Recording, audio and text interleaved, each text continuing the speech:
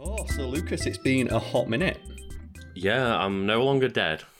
You're no longer dead. Is that the story we're going with? Lucas was dead. Yeah, we'll go with that. You were dead for 1 week, but you got better. Like, is that the greatest line in a video game? Of just, Commander Shepard, I thought you were dead. I got better. Yeah. Blah, blah, blah, and just start opening fire. That's Mass Effect 2, if people don't know. It's like your character's presumed dead, and then you can meet people who think you're dead, and you just shoot them like, nah, I'm good. I mean, to be fair, you do die. You do, yeah. And do you know what? You got better. You did get better. They had the technology, they did rebuild them. That line is so good. I got better. Whoever wrote that line just put me in charge of like everything to do with Mass Effect's dialogue. I don't care. You know what? That writer's my favourite writer on the Citadel, Carl. They are. Whoever wrote that line as well. This is episode 110. Yeah, and we're staying relevant with those Mass Effect 2 jokes. Man, if you wanted to stay relevant, like Mass Effect, like, punching out a reporter. That's true, yeah. You got like, and it's in our real world, Will Smith chose the Renegade choice. That Renegade prompt popped up on screen. He saw it, he pressed right trigger, and he walked up and he clocked Chris Rock right across the chops. And the thing was as well, it's one of those moments where you're waiting for the Renegade trigger to pop up and you press it like second one. Yeah, you're like mashing it. No hesitation, no surrender. And I guess we have to talk about that because it's the most talked about thing on planet Earth. Yeah. 2 celebrities getting into a slap fight. Well, it wasn't much of a fight. Chris Rock just, took the higher road and just took it. Yeah. Because I woke up at like 12 o'clock in the afternoon because I had like a long night the night before. And it was like, Will Smith was trending. I was like, oh my God, did he die? It's like, oh, he slapped somebody. It's like, oh, okay. Was it like paparazzi? No, he slapped Chris Rock. Okay. On national TV at the Oscars? I'm like, wait, what? And it took me a good long while to even be like, that cynical part of my brain is like, oh, it's obviously a bit. And then you find out that it's like, oh yeah, the police were asking Chris Rock to like file a report, and then here's pictures of like just after it happened, Will Smith's publicity's in his ear, like, the fuck you doing? Mm-hmm. So people wondering why, I'm like, why are you being so cynical, Carl? Why do you think it was a bit? A couple of years ago, the Oscars, again, there was a selfie, an impromptu, quote-unquote, selfie taken by Ellen DeGeneres with a bunch of celebrities, which quickly became one of the most liked and retweeted images on the internet. I believe it was the most shared image of all time at the time. Yeah, and it turns out a couple months later, Samsung paid Ellen DeGeneres to do that. It was all a big setup. And Carl, is this the most anybody has talked about the Oscars in like 5 years since that photo? Yeah. Yes, it is. So that's why like my cynical part of my brain's coming in, but it seems that it's not. But then again, that selfie seemed real. So I'm going to keep being cynical because everything to do with the world of celebrity. The Hollywoodness, the celebrity, the Oscarness, like, yeah, there's a lot that makes me think like, what the fuck's going on here, really? But and as well, I don't care. I don't really care. But I will just say that, okay, Chris Rock made like a joke in very poor taste, but at the same time, like, clearly Will Smith has other things going on, and obviously his wife is suffering with alopecia or suffers from alopecia, and like, clearly he's taking that frustration out on Chris Rock unfairly, I would presume, unless there's something I don't know about behind the scenes. So my only response to it when I heard it all was just, man, I wish Ricky Gervais was hosting this Oscars. That was my first response. It's just like, I just think he took it a bit far. Like, okay, he made a bad joke. He could have sat in his chair and just say, "Don't say anything about my wife." Like he screamed after he slapped him.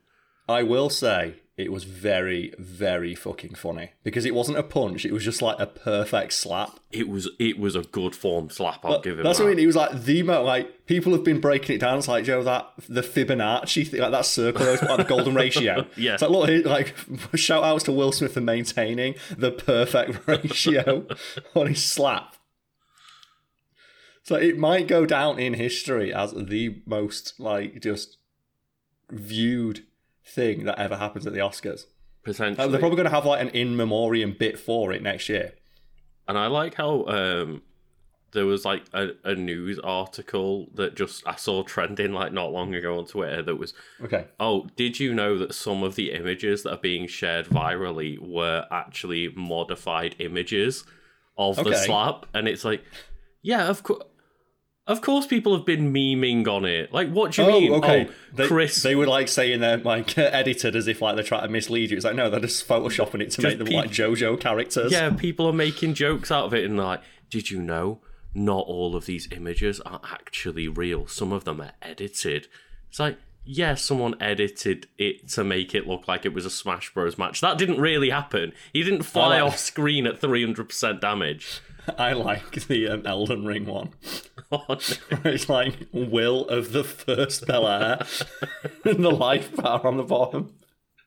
And that's the thing, like, one of the things I both adore and abhor about modern culture is that nothing can ever be taken seriously. Mm-hmm. It's like the instant it happened, like the memes are already started. And that's not a thing unique to modern culture, because I distinctly recall as a child, or like a younger person, I don't remember the exact age, but I think it was like when Bin Laden had been killed.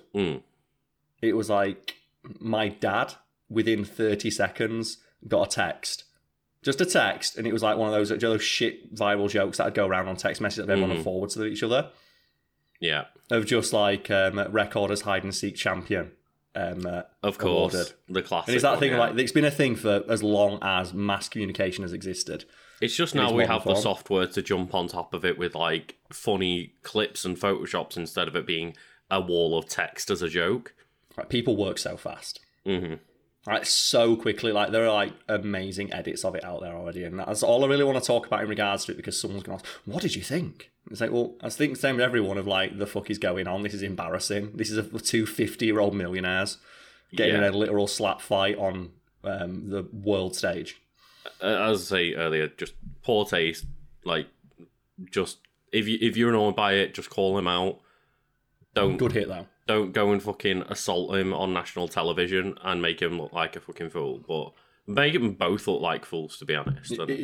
It really brings down the tone of the entire night, especially when afterwards he's not escorted from the building. Instead, he's given an Oscar. Is that what happened? I didn't know the exact time frame, so I don't care about the Oscars. I think he slapped him scam. first, and then afterwards got the best actor. That makes it. Oh man, it's like he should have been taken out the building. Well, they're not giving the Oscar.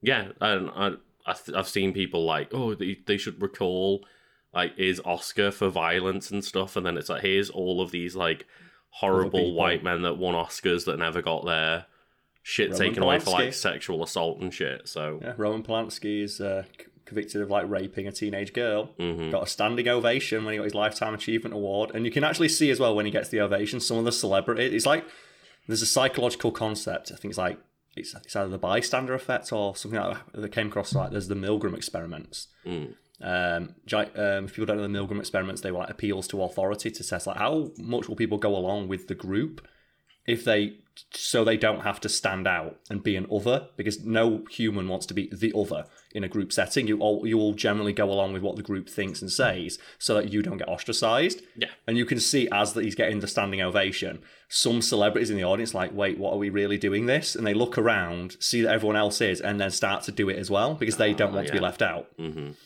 And it's like, we're applauding a rapist. Okay. Okay, we're doing this. We're going with this as a group. We've decided. Okay. It's like, and I still remember like there's one of the Darren Brown shows that was about conforming with everybody else and going along with it.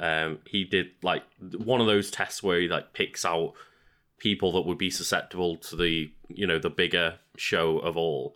Like during the audition phases, one of the audition parts was just, I'm going to sit one person in a room and they're like plant among 20 people, and I'm just going to tell them to randomly stand up while everyone else is sat down. And it's whoever stands up. And like one person stands up and then you see like a couple of other people go, wait, what? Like, is that what we're doing? We're standing up now? And then you see like 2-3 people follow, and then all of a sudden like everyone else starts looking around like, wait, oh, we're all meant to stand. Okay, I guess we're all standing up now. Yep. And then I think after a while, doesn't he take that plant out of the room, but then the people continue to do it, not knowing why they are? Yeah. And it's, there's plenty of examples of that in the real world. That there can loads, be done for both fun and just, like, a view into a glimpse, if you will, into the darker aspects of the human psyche of how much people will go against their own, like in a lot of cases, their own beliefs to not get ostracized. Like the famous one is the line experiment, which is where you get a group of people, set like the majority of which are plants, and you ask them, so which one of these lines is longer? And one of the lines is clearly longer than the other one, and then you get the majority, you get all your plants to pick the shorter line, and most people will, to agree with the group, just also select the shorter line, actively going against what their own eyes can see.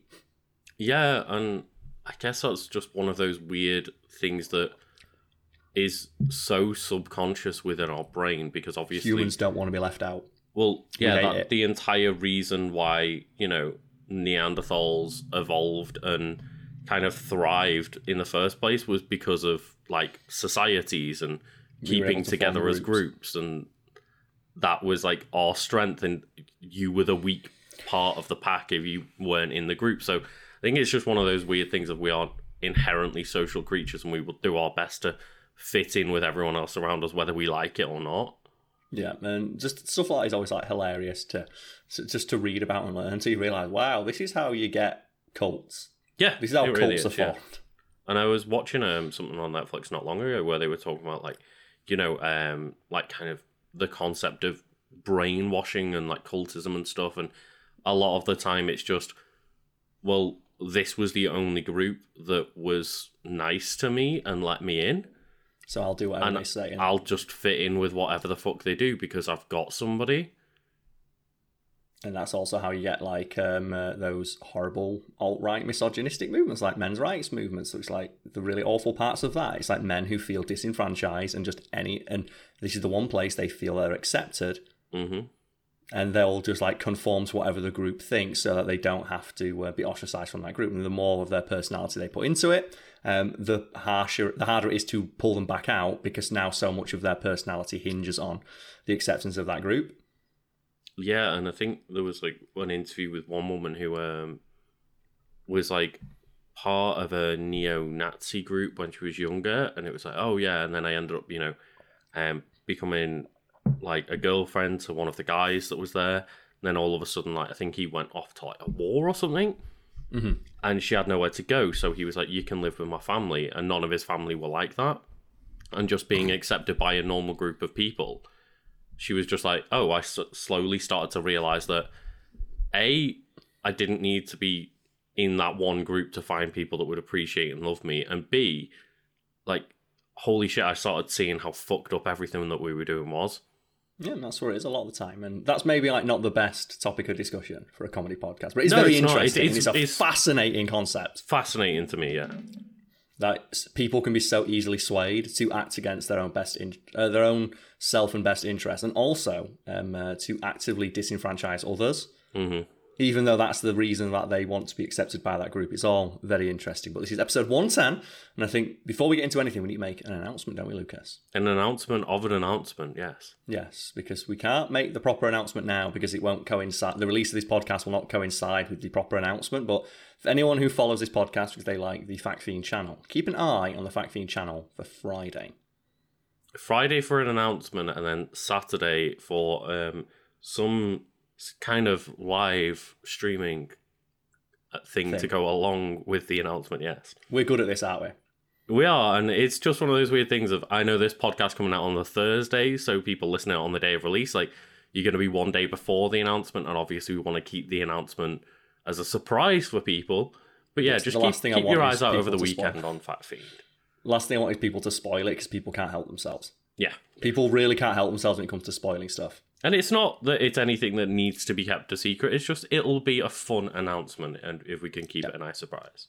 And it as well being something we've worked on for a while, so to have it all, like, at the last possible second, just, like, fall over and fail and, like, have the whole thing be a bit more flaccid. It's really funny, because it gives me the tiniest little insight into, like, how disheartening it must be when, say, for example, like, something like E3 is about to happen, and they get spoiled, and the day before, like, oh yeah, here's a leak of the entire press conference that Nintendo is about to do. You must be. I've just spent months putting this all together, like, and obviously that's not a new concept in my brain. I always feel bad for the people trying to market these things that just get it ruined, like the day before or whatever, or the week before. And Yeah. it just gives me that tiny, like, actual personal experience of it, of just like, man, this would be really fucking annoying and disheartening if this got ruined before we intended it.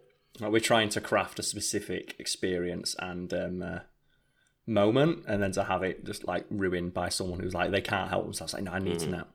Speaking of which, right, speaking of someone needing to know something as well, there is something I wanted to discuss, Lucas. Okay. And before that, you mentioned that you weren't very well last week. And I was not, no. We're not. So we apologise for not having a podcast last week. Like, one of us was not well. I was just unable to work last week because... yeah, which happens. Yeah, I was ill, so apologies.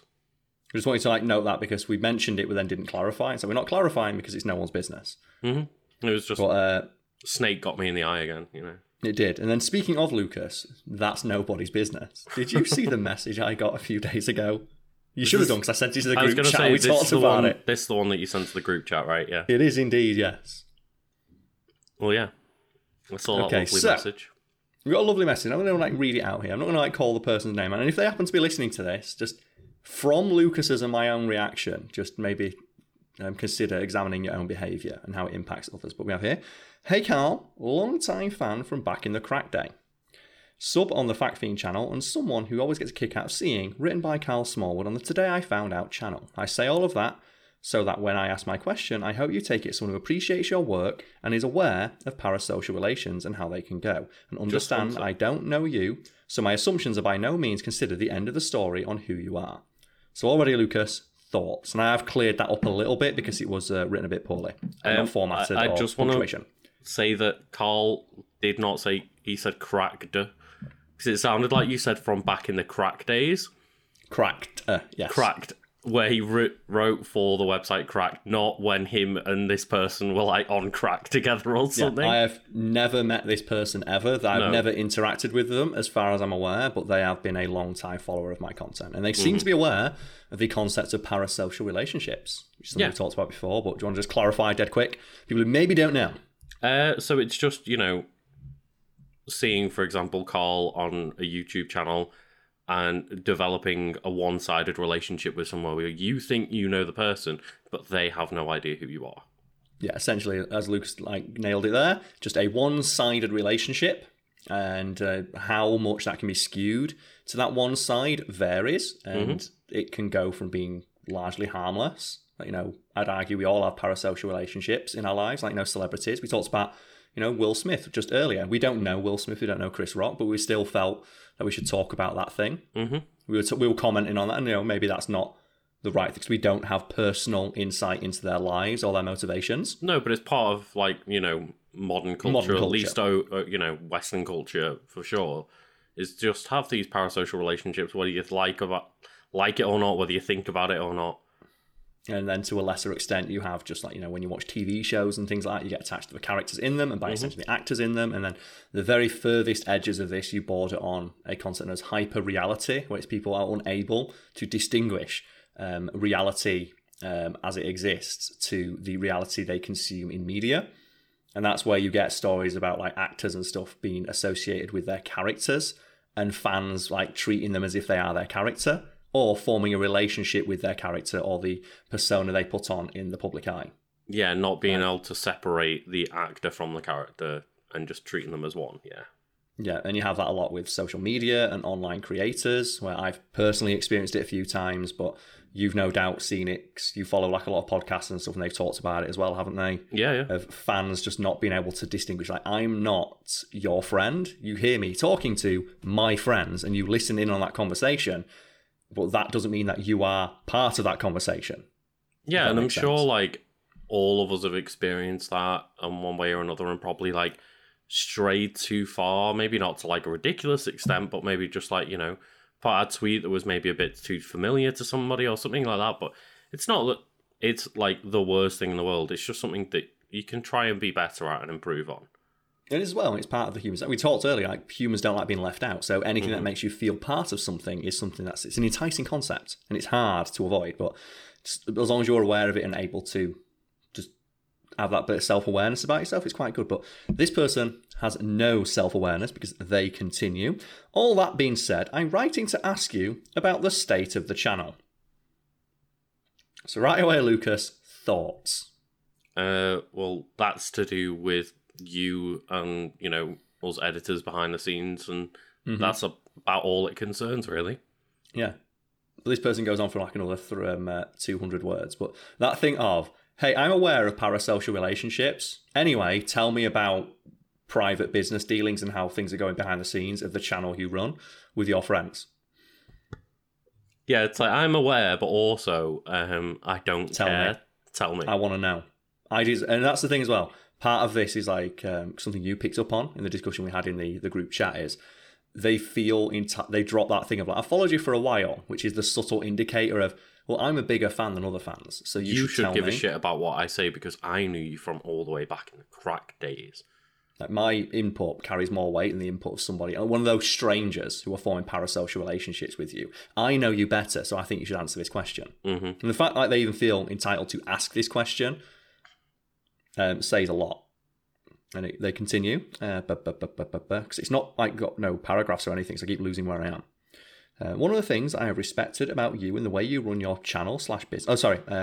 the state of the channel and whether or not we're in the ramp down period. One of the things I have respected about you and the way you run your business / channel is that you seem to do things in the fair way and the way you choose to do it, even at the cost of immediate financial gain. The thing that stuck out to me was a while back when you decided, due to the algorithm, to cut the ending riff from your videos. And I think we did talk about that, didn't we? But like, it was on various bits of social media, I imagine. Yeah, we recall the exact time we did it.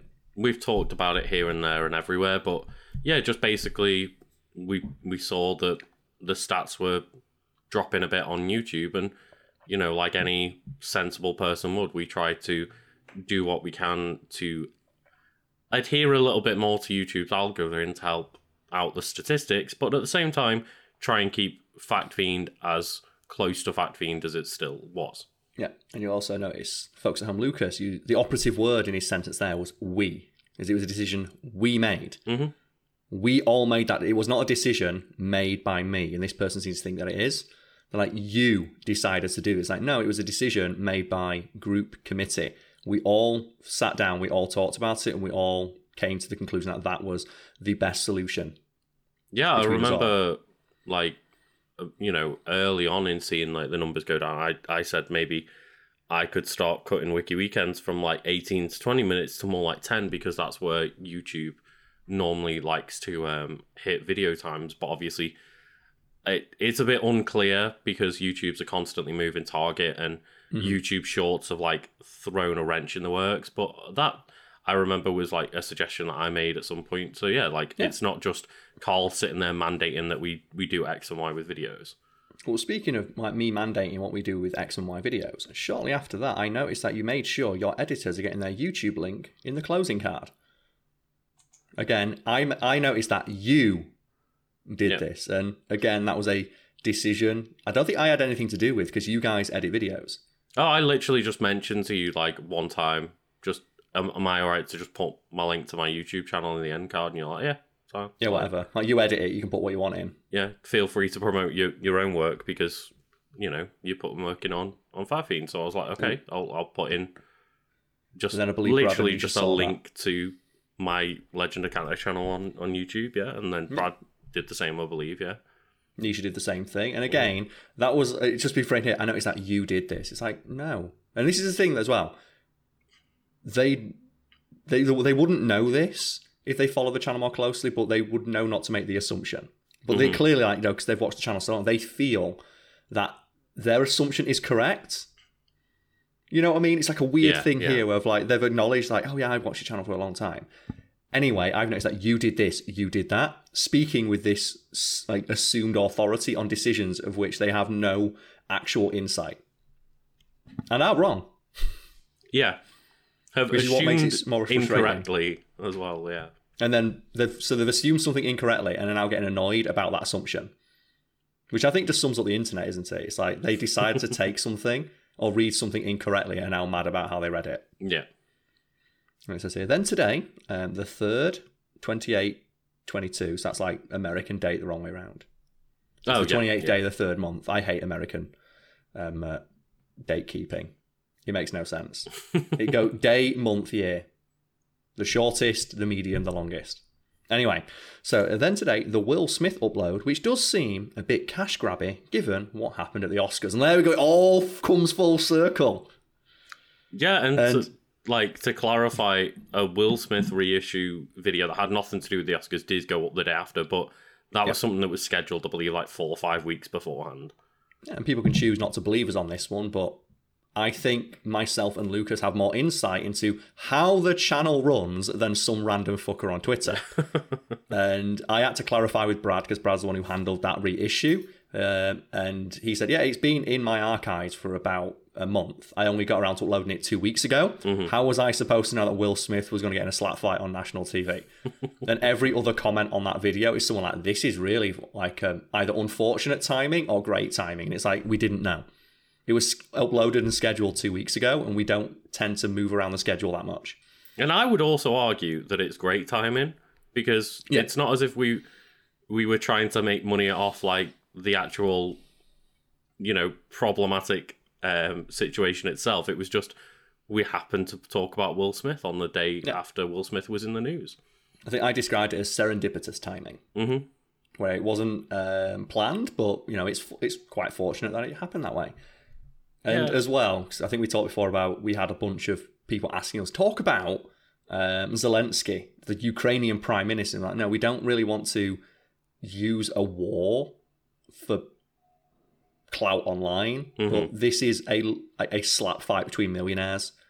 This is not serious. It's not. So even if we are riding the algorithm away, I see those things as completely different. And I have had feedback of like, well, you said you wouldn't ride the algorithm when it came to the war. Why is this any different? Because the war is killing people. This was a slap. No, this is serious business, Carl. This is as serious as a war.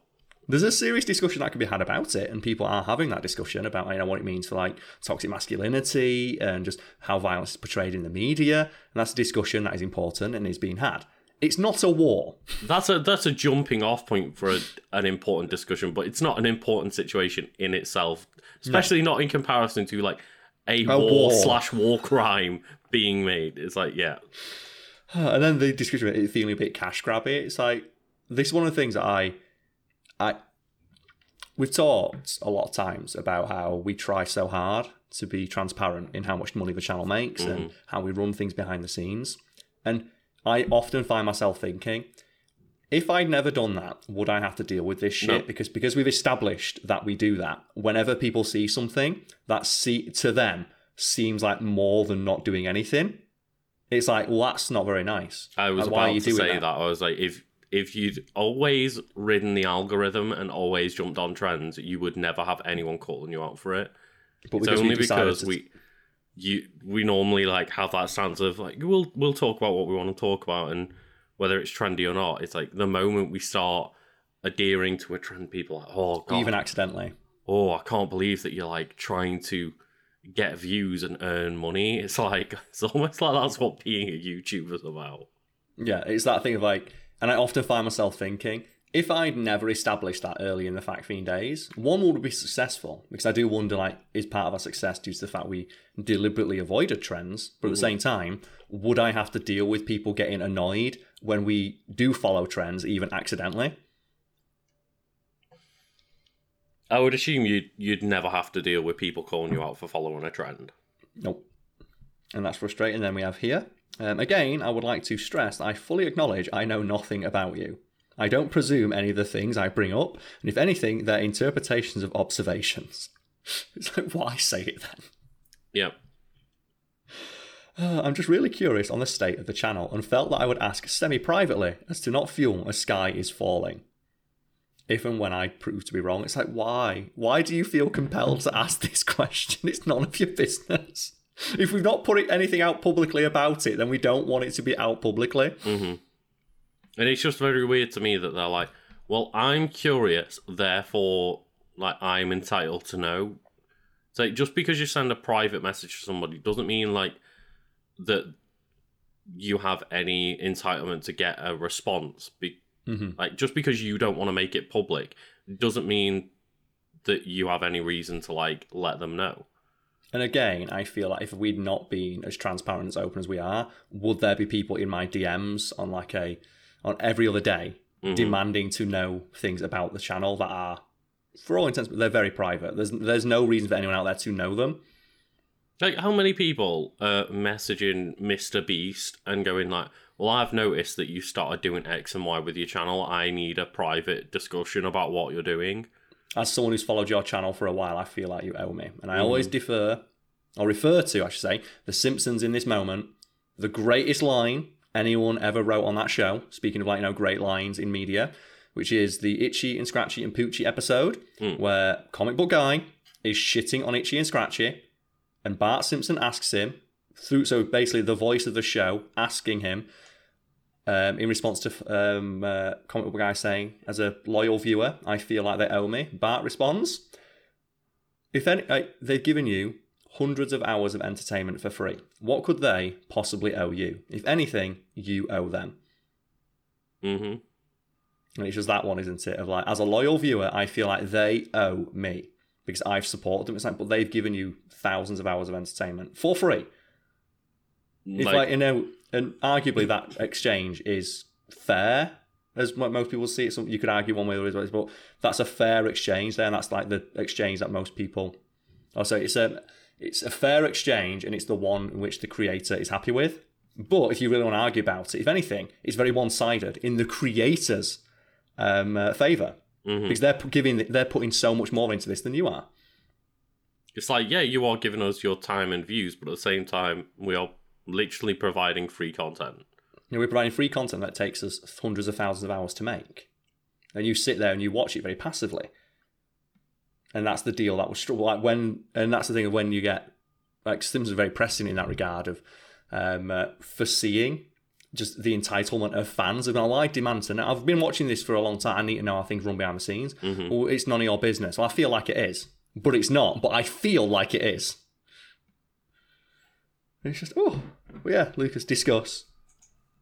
Yeah, it's just, again, it's that weird thing of being on this side of parasocial relationships, isn't it? Of just a lot of people will see that they've, quote unquote, invested time in you and your content, and therefore think that you owe them something back, when in reality, what we owe them is nothing, because we've already given them entertainment and content for free. And anything more we choose to add on top of that is entirely our choice, not theirs. But this is something we've dealt with before, we've talked about it before, but it was that perfect storm of events that all just coincided together. Of like, I woke up, the Will Smith thing happened, and I was like, oh, that's kind of weird. I'm probably going to get asked that a lot on stream, what have you. We'll probably have to mention it on the podcast later that day, because I don't really check the channel that much. I only check it once, like in the evening, just to make sure the analytics are looking good. Wait, there's a Will Smith video out today? Oh, fuck. Meshes the group chat. Oh, God, what happened here? Barrett explains. Oh, that makes sense. I'm sure everyone will be fine. We'll leave a comment on the top just saying this was, just a weird confluence of events that resulted in this happening. It wasn't intentional, although it is very funny. It's very cute that everyone thinks we're able to get videos out this quickly. And then just that message of, look, Carl, I've noticed that video and I think you need to explain a few things to me. Like, to me, normally when we get those, it's them saying, like, I think you owe it to your audience, which is just as, like, toxic a mindset, but you can understand it a little bit more of they think they're speaking for your entire audience. They're not, but they think they are. Yeah. But when it's just them speaking for themselves, like, I feel like I deserve an explanation privately from you. You've got to take time out of your day to explain to me these things I don't understand and have no business asking about. Yeah, and I understand that from this person's perspective and from a lot of people's perspective, they're probably thinking, look, it's a sign that I care, that I'm reaching out, and I see that, as we mentioned, like, analytics are lower than they used to be on the channel, like views and stuff are down. I'm concerned about this channel. Like, I'd really like to know what's going to go on, and I'm concerned about like the future of the content they enjoy. And I get that that's probably where that person's coming from in their head, but it really doesn't come across that way. And you need to also consider the fact that there's also like 750 other thousand people subscribed to the channel that may also badger and harass Carl on any platform that he's available on. It's that thing as well of if you feel entitled to a response because you watch the channel, like what's to say everyone. It's that thing of like give a mouse a cookie. Mm-hmm. Like if you give one person something, everyone else is going to want it. It's why I remember a couple months ago, maybe a year or so ago now. Time is a flat circle and just this nightmare hellscape. Just you can't tell when one day ends and another begins. But if some guy asked like, "Oh, can you give me a shout out in a video coming out tomorrow?" He's like, "Oh, it's my birthday tomorrow. Can you give me a shout out in the video?" And it's like, one, that video that's going out tomorrow was recorded months ahead of time, and we have no choice on it, and we can't really put something in the video to wish you a happy birthday. Also, if I do that for you, I've got to do it for everybody. Mm-hmm. I remember the guy getting annoyed of like, well, no, you don't have to do it for everyone, just do it for someone, me. like, I think someone asked for their husband to get shouted out or something, but yeah. That was another one that happened as well. Was that a different one? Right, That was a different time it happened, yeah. But the reason I remember that one is because they got annoyed of like, well, it's not that much work. It's only like, a minute. It's like, well, it's not a minute. It's going to take me a minute to record it. Then I've got to send it to Brad. He's got to edit it. He's got to put it into the video. He's got to re-upload the video, re-edit the video, re-render the video. Let's get it all up. We've got to reschedule it. We've got to put all the same tags and stuff back in there. So that's it's at least an hour, 2 hours of work. And then the person went, well, I didn't know that. And it's like, we did, and that's why I said no. Yeah. And just, it's always one of those things of people might see an individual case and go, well, there's nothing that bad about this, but it is just that thing of, yes, I understand that a lot of the time this does come from, as I say, a good place, a positive place, and what people think in their head is like something that just shows concern or shows appreciation for the content or whatever, but you've got to think that there's so many other people out there that also feel entitled to our, time, our answers, our efforts. It's just... And obviously, as well, with Carl being the only one on camera, he gets the brunt of it. Are you saying that there are people out there who aren't me? No. Is that what you're saying? Are you trying to tell me now there are people out there in this world who are not me? Are you telling me I'm not the protagonist of life, Carl? I am not the protagonist of reality. It's like it's a tough pill to swallow, but I guess I have to. You know what? I want to swing it back around to that discussion earlier, like the renegade options in life. Because I like that idea. I like that concept. Have you had any moments recently where you've chosen the renegade option? You chose violence?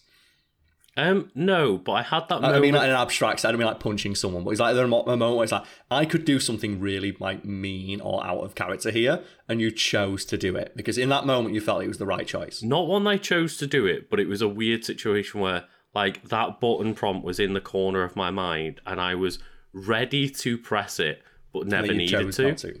Okay. If you're comfortable saying it, what it is. Yeah. So it's just something silly because basically, like I went to the shop the other day and I'll say I was ill. It was like the first time I'd left the house in like a week, and I just like walked out of the shop and like a couple of teenagers gave me a weird look and started like following behind me. And then about a minute later, I felt something like hit the back of my head and my jacket. And I was like, have they followed me and like thrown some shit at me? And I was ready to like, turn around and tell them to fuck off or worse. And then it turns around that I just got shat on by a bird. And I was like, oh, fantastic. But in that head, in my head, I had that brief moment where I was like, if these fucking dickheads want to start something while I've just been ill for a fucking week and I'm not in the mood. And I turn around and no one was there. And then I look at my hat and I'm like, oh, there's bird shit on me. I was like, for fuck's sake.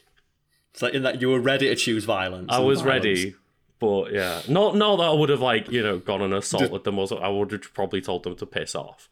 Just been very angry. I had a similar experience, I should say. I was like in the shop a couple months ago with my missus, who, for context, is mixed race. And we were in the shop, and just while I was buying some food, just a guy was behind this older gentleman, not wearing a mask, I should point out. Just as my girlfriend was talking to the cashier, just the old man started talking over her to the cashier and just went, they're very polite, the Chinese, aren't they? And my girlfriend and me looked at each other, and the cashier looked at us, and we were like, did that guy just say what I think he said? And we thought nothing more of it, because we were like, he can't have said something that overtly racist directly in front of us. And then just like my girlfriend tried talking, it's like, yeah, it's like, I don't mind the Chinese. They're like, those Chineses, they're quite nice, aren't they? They're quite polite. And my girlfriend just like was so fuming. And I just looked at her just like, that's when the prompt comes up and it's like, shut the fuck up. The renegade prompts, I was that mad. And he's like, I didn't say anything. It's like, I urged, shut the fuck up. And then he just started muttering under his breath, like, no. My girl was like, don't say anything. You've told it to shut up. You've done it now. I was fuming. And that was the first time I've experienced racism. And I only experienced it vicariously through somebody else, and it pissed me off. So I can only imagine how much it pisses people off who live it every day. Oh, yeah, totally. But in that moment, I was like, I could see the button prompt there of like, Joe, the punch the reporter option. It was there. It was flashing.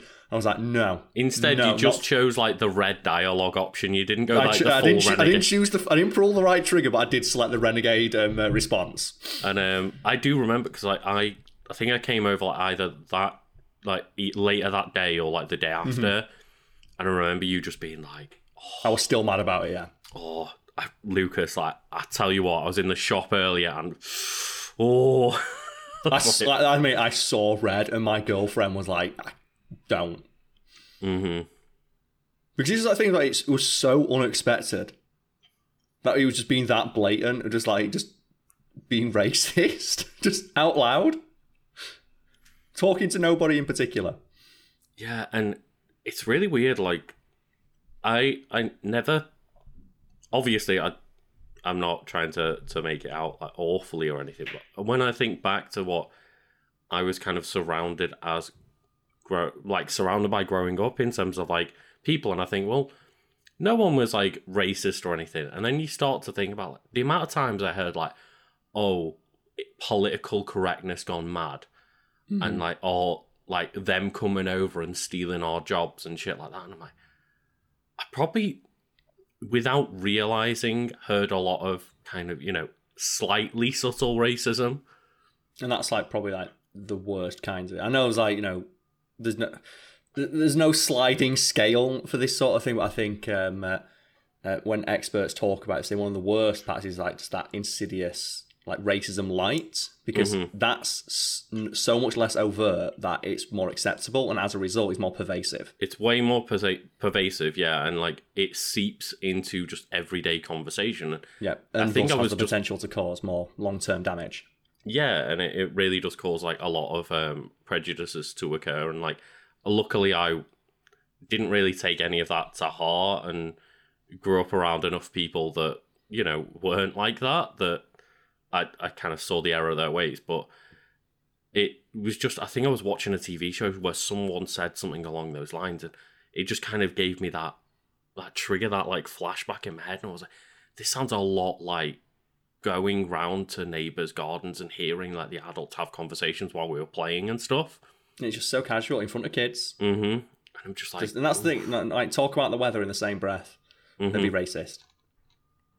And again, it's not sitting there going, I hate X race. It's just a lot of things that I can... It's those subtle little things. The not so subtle things. Yeah. Where it's really not very subtle at all, but it's subtle enough that people get away with saying it. And people also don't... yeah, exactly. I was going to say, like, people also don't tend to get called out because they're not being explicitly problematic. And then when they get called out, they always do that classic thing of they get more annoyed that they're being called out than than annoyed that they've upset somebody through their language. Always, yeah. It becomes that defense mechanism of, oh, why would you upset me? It's like, well, I'm having a go at you because you've said something upsetting. And then they turn it around on themselves because, Lucas, are you telling me there are people other than myself in this world? What do you mean there are other people? I'm upset. It's the Michael Scott thing, isn't it? It's like a hate crime was committed. No, it wasn't. Well, it was a crime and I hated it. Oh, dear. Oh, I'll tell you one thing I've done. I mentioned like the Michael Scott thing. I've one of the shows that I have on the background on loop. I have like stuff like The Office and old sitcoms as well, because they're just very good background filler noise. And The Office started over again just in my loop of things, and just you forget how fucking racist that show was in its early seasons. Like Michael Presumably Scott, because it was based off the British Office to start yes, which and like just and no, not even in its early seasons, because I was watching the episode when Michael leaves. Well, that's like season 5 or something, isn't it? Or 6? Yeah, it's one of the later seasons where Michael leaves, and they have like this whole send-off episode where it's like this really emotional tribute to the character of Michael Scott and Steve Carell, the actor. And one of the very last, and they have like that last office meeting. Like, the show hinges on these meetings where there's all these character interactions and banter and stuff, and it's like him really like wistfully thinking back to like, oh, I love having these meetings with my staff. We're never going to get to do one again because the plot thread of the episode is that he's leaving, but people don't know that he's leaving that day. So for him, that's the last meeting he's ever going to do, and he's really emotional about it. And the last thing he does before he goes, the last thing the character does in the show is go, and we can't not end our meeting without a visit from a very special guest, Ping, which is his racist Chinese caricature character. And he comes in and just does this horrible racist Chinese impression. And everyone in the office is just like, oh, Michael, we're going to miss you when you're racist. This is like 7 seasons in, and this is the send-off to the character. And I guess it's one of those things where they probably intended it to show that Michael Scott is still kind of like very problematic, but then it's never referred to after that. They never sit there when they're reminiscing about Michael going, oh, remember the days where he was horrible racist towards us? It's like, no, Michael was so fun and lovable. I miss Michael. I also think that entire episode is framed as like, a goodbye to the character. And one of the last things he does is be racist, and it's laughed off by every member of the office of like, oh, Michael, what a card you are. We're going to miss you and all this stuff. And it's like, what? And then you contrast that to the first season where Kelly slaps him for being racist to her. Which shows that he's not had any character growth whatsoever, because he still thinks it's funny. He still thinks it's funny, but apparently the office have all just melded around him and decided it's funny too. Yeah, they've long since stopped calling him out because it's not worth it. And because it's just one of those things of Michael Scott in the first season was not a likable character, and therefore they had to change him enough to make him likable and people's reactions around him, but keep him, ostensibly the same guy. But that was just one of those things. Because I didn't remember it at all. And when you're watching all the show and just something you said there, like you'll hear something that just triggers that thing in your brain. You're like, oh shit, I never noticed that. And just the last thing this character does is be racist in the episode that's a tribute to them, and no one in the office calls them out on it. In fact, they all laugh and find it funny, and they see it as like this heartwarming moment. Oh dear. I think it's one of those that there's very few sitcoms where I assume that they're intending for it to be a breakdown of like an awful character. Well, those characters, they never really get examined, and even in the episodes where they do, because the nature of a sitcom means that the status quo has to be maintained. So characters can't really ever change. The only way they can change is to get more and more flanderized, which is the term used to describe sitcom characters when they just become basically just stereotypes of themselves as seasons go on, because they become more and more defined by individual character traits instead of any sort of depth. And that's kind of just writing 101, isn't it? You can't really find examples where that doesn't happen. It's very rare because characters rarely get more nuanced because they have to keep having bigger and more and more adventures, and the more and more things that happen to them, the more ridiculous and outlandish the idea of them being a regular person becomes. Yep, and it's weird when someone points out to you, and when you break it down, it is a silly trope, but at the same time, it's a trope that works very well. Yes. So it's kind of bad writing and good writing at the same time, because it gives people exactly what they want, but the moment you think about it, it does kind of fall apart a bit. Yeah, and that was one of those moments, just like, because it was on in the background, and I just heard that. I heard him doing the impression. I'm like, what fucking season is this? This is what is meant to be one of the good seasons where Michael's a nice guy. This is supposed to be as well. This is one of the most popular sitcoms on the television. And I was just thinking to myself, I remember a year or so ago when there was all that stuff about, why is it that every sitcom had like an episode where characters wore blackface or yellowface?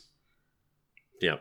Do you remember that? And it's like, the one that I distinctly got was like 30 Rock, where it had like 3 separate instances of characters having yellow or black face. God. And they asked Tina Fey about it, and she's like, I don't want to talk about it. It's like, well, you wrote the episode. Why did you think it was funny? It's like, I don't want to talk about it. And the weird thing is just how quickly kind of the world changes around that, because it's not as if those TV shows were being called out at the time, really. No. And you fast forward 10 years later, it's like, I can't believe they would have done that. It's not even that they rarely get called out, because one of the reasons I watched The Office is because I think that The Office subreddit is one of the ones that keeps popping up in top on Reddit. Of course, so it's one of those things that it's constantly been in my peripheral. So, oh, well, this is a popular topic of conversation. Like Dunder Mifflin subreddit is really That's popular, the one, yeah. And I really like looking at conversations around media. And it took me, I want to say, like 3-4 months before I realised that Reddit is not the place to do that, because every time anyone ever tries to go in there and have a conversation about the characters, like, for example, I've seen multiple posts on that Dunder Mifflin subreddit, which I do follow, because I like the show and I like discussing the show, like, we're doing now. You can like something and still criticise it, I should point out. If anyone's wondering, you just criticise it. Why? Like, you can criticise something you like. That's why I like it. I want it to be better. And I'm criticising it, and I still watch it. Same as Carl, just as one of those shows that I just throw in the background every 6 months or whatever when it comes back around to those like 10 sitcoms that I watch on loop are all done. Yeah, and it's good as well to like watch something and be aware of the problematic elements and why they're problematic. It's, it's an exercise in teaching myself to be a more rounded, just accepting person. And just every now and again, they'll have a post that's like, oh, I think this character is bad.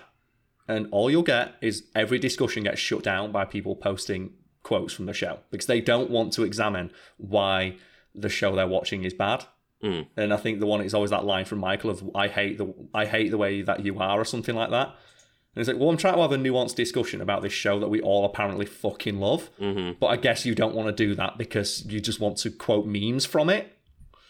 And I think whenever those subreddits like that one get big enough that it just it becomes noise of people not wanting to have an actual discussion. They just want to say, remember this from the show. It's like, yes, we all watched it multiple times. We are aware of this moment.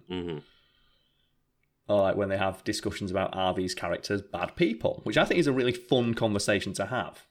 If not, maybe not fun is the wrong word, but like interesting to discuss. Like, and I know sitcoms are often hyper elevated versions of our own reality, but they're still ostensibly normal people, just in extraordinary circumstances. They're being portrayed as normal people, and when you break down a sitcom that's gone on long enough, you can always find examples of everybody being awful people at times. And there's a lot of things that just get swept under the rug that would not be normally acceptable. And a great example of that is watching cop shows, even from like very recently. There's something that's been examined of the idea of copaganda, which is a very good word. I think it's a very good portmanteau of cop and propaganda, where things that are 100% illegal and against people's constitutional rights are so often portrayed in police procedurals as the right quote-unquote thing to do. Like when a person asks for a lawyer, I can't think of any cop show where that's not framed as they're definitely guilty. Why are you asking for a lawyer if you're innocent? It's like, because it's my right to have a lawyer present when I'm talking to the police. And realistically, you are stupid to speak to the police in any way, shape or form without a lawyer, just to try and protect yourself because of how many times people are, wrongly accused and things like that. It's sensible. And then in the same vein, you have like sitcoms and stuff where they portray relationships. Maybe not realistic relationships, but when you're, viewing media, that's really the only relationship you're going to see. So most people grow up and they see one real relationship, and it's a relationship between their parents. And then they see 50 relationships on TV and in media. So what's really informing their perception of what relationships are? It's the media. I can't really tell you how warped my perception of dating was from just watching Friends a lot as a kid before I started dating properly. Yeah, you see how it's portrayed in that. It's like, and I think a quote that sums it up is just like that old tweet, that old amazing viral tweet, I should say, of I've seen Batman's parents get killed more times than I've seen my own parents kiss.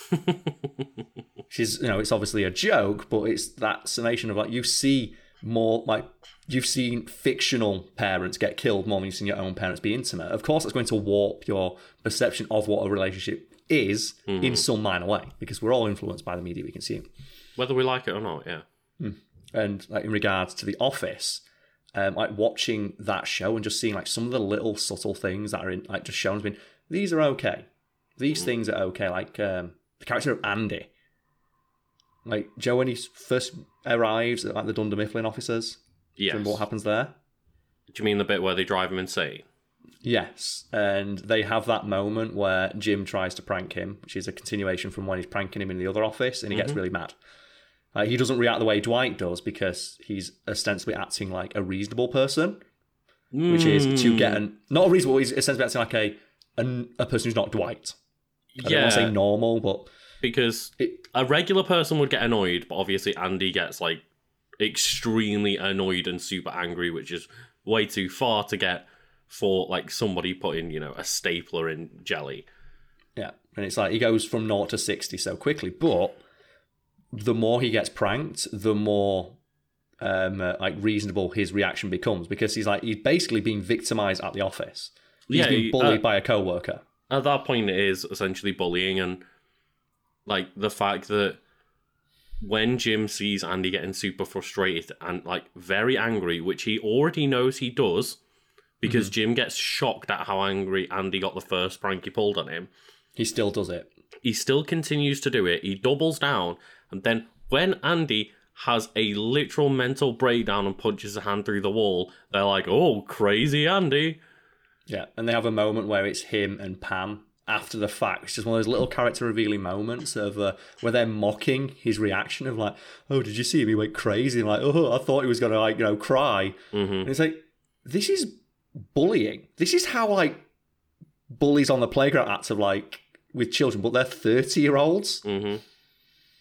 And then the other like the little moment that got me, which I didn't notice on a first rewatch, was on my first watch, was when Andy comes back and he says, I've been to anger management. I've really made some choices that I think are going to help me be a better person, a better co-worker. And he says, I'm Drew now.